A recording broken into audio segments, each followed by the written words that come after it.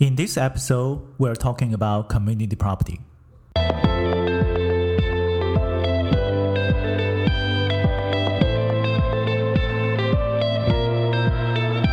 you want to get your real estate license on Guam, NICE Real Estate Pre-License course is the smart choice.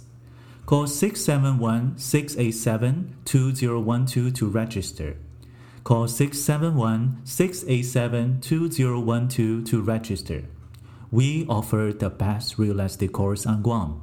For a lot of new home buyers, there's always a question they need to solve.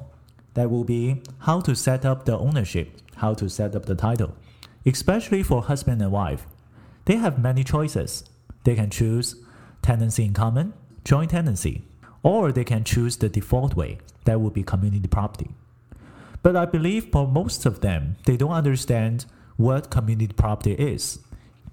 Community property is a co-ownership. Co-ownership means there must be more than two people as co-owners under the same title. There are some requirements for community property. First of all, community property can only be established by husband and wife. And this is also a default setup. When we talk about co-ownership, we might consider two perspectives. The first one, are they able to convey their percentage? Conveying means whether they can sell their percentage without the other party's consent. The other question you might consider would be, are they able to will it without the other party's consent? And what would happen if there is a will and if there is no will? The first one, let's talk about whether the husband and wife can sell their percentages. The husband has 50% of the ownership, and then the wife also has 50% of the ownership. But are they able to sell their 50% without the other half's consent? So the answer is no. So they are not able to sell their percentage without the other half's consent. The second one, whether they can will their 50% without the other half's consent. A lot of people might think, of course no, right? So if you cannot sell, how are you able to will? But the answer for this question is yes. They are able to will their 50% to someone else without the other half's consent, which means that maybe your husband disappears one day, meet a lawyer, and secretly have a will. And this will is going to share his 50% to someone you don't even know. It is possible. So be mindful that maybe tomorrow the first question you should ask would be, hey honey, please be honest to me. If you ever will your 50% to someone else. And then let's see what happened if there's a will and there's no will. If there's a will, the will be kicked in right away. That party passed away. If there's no will, what will happen if there's no will?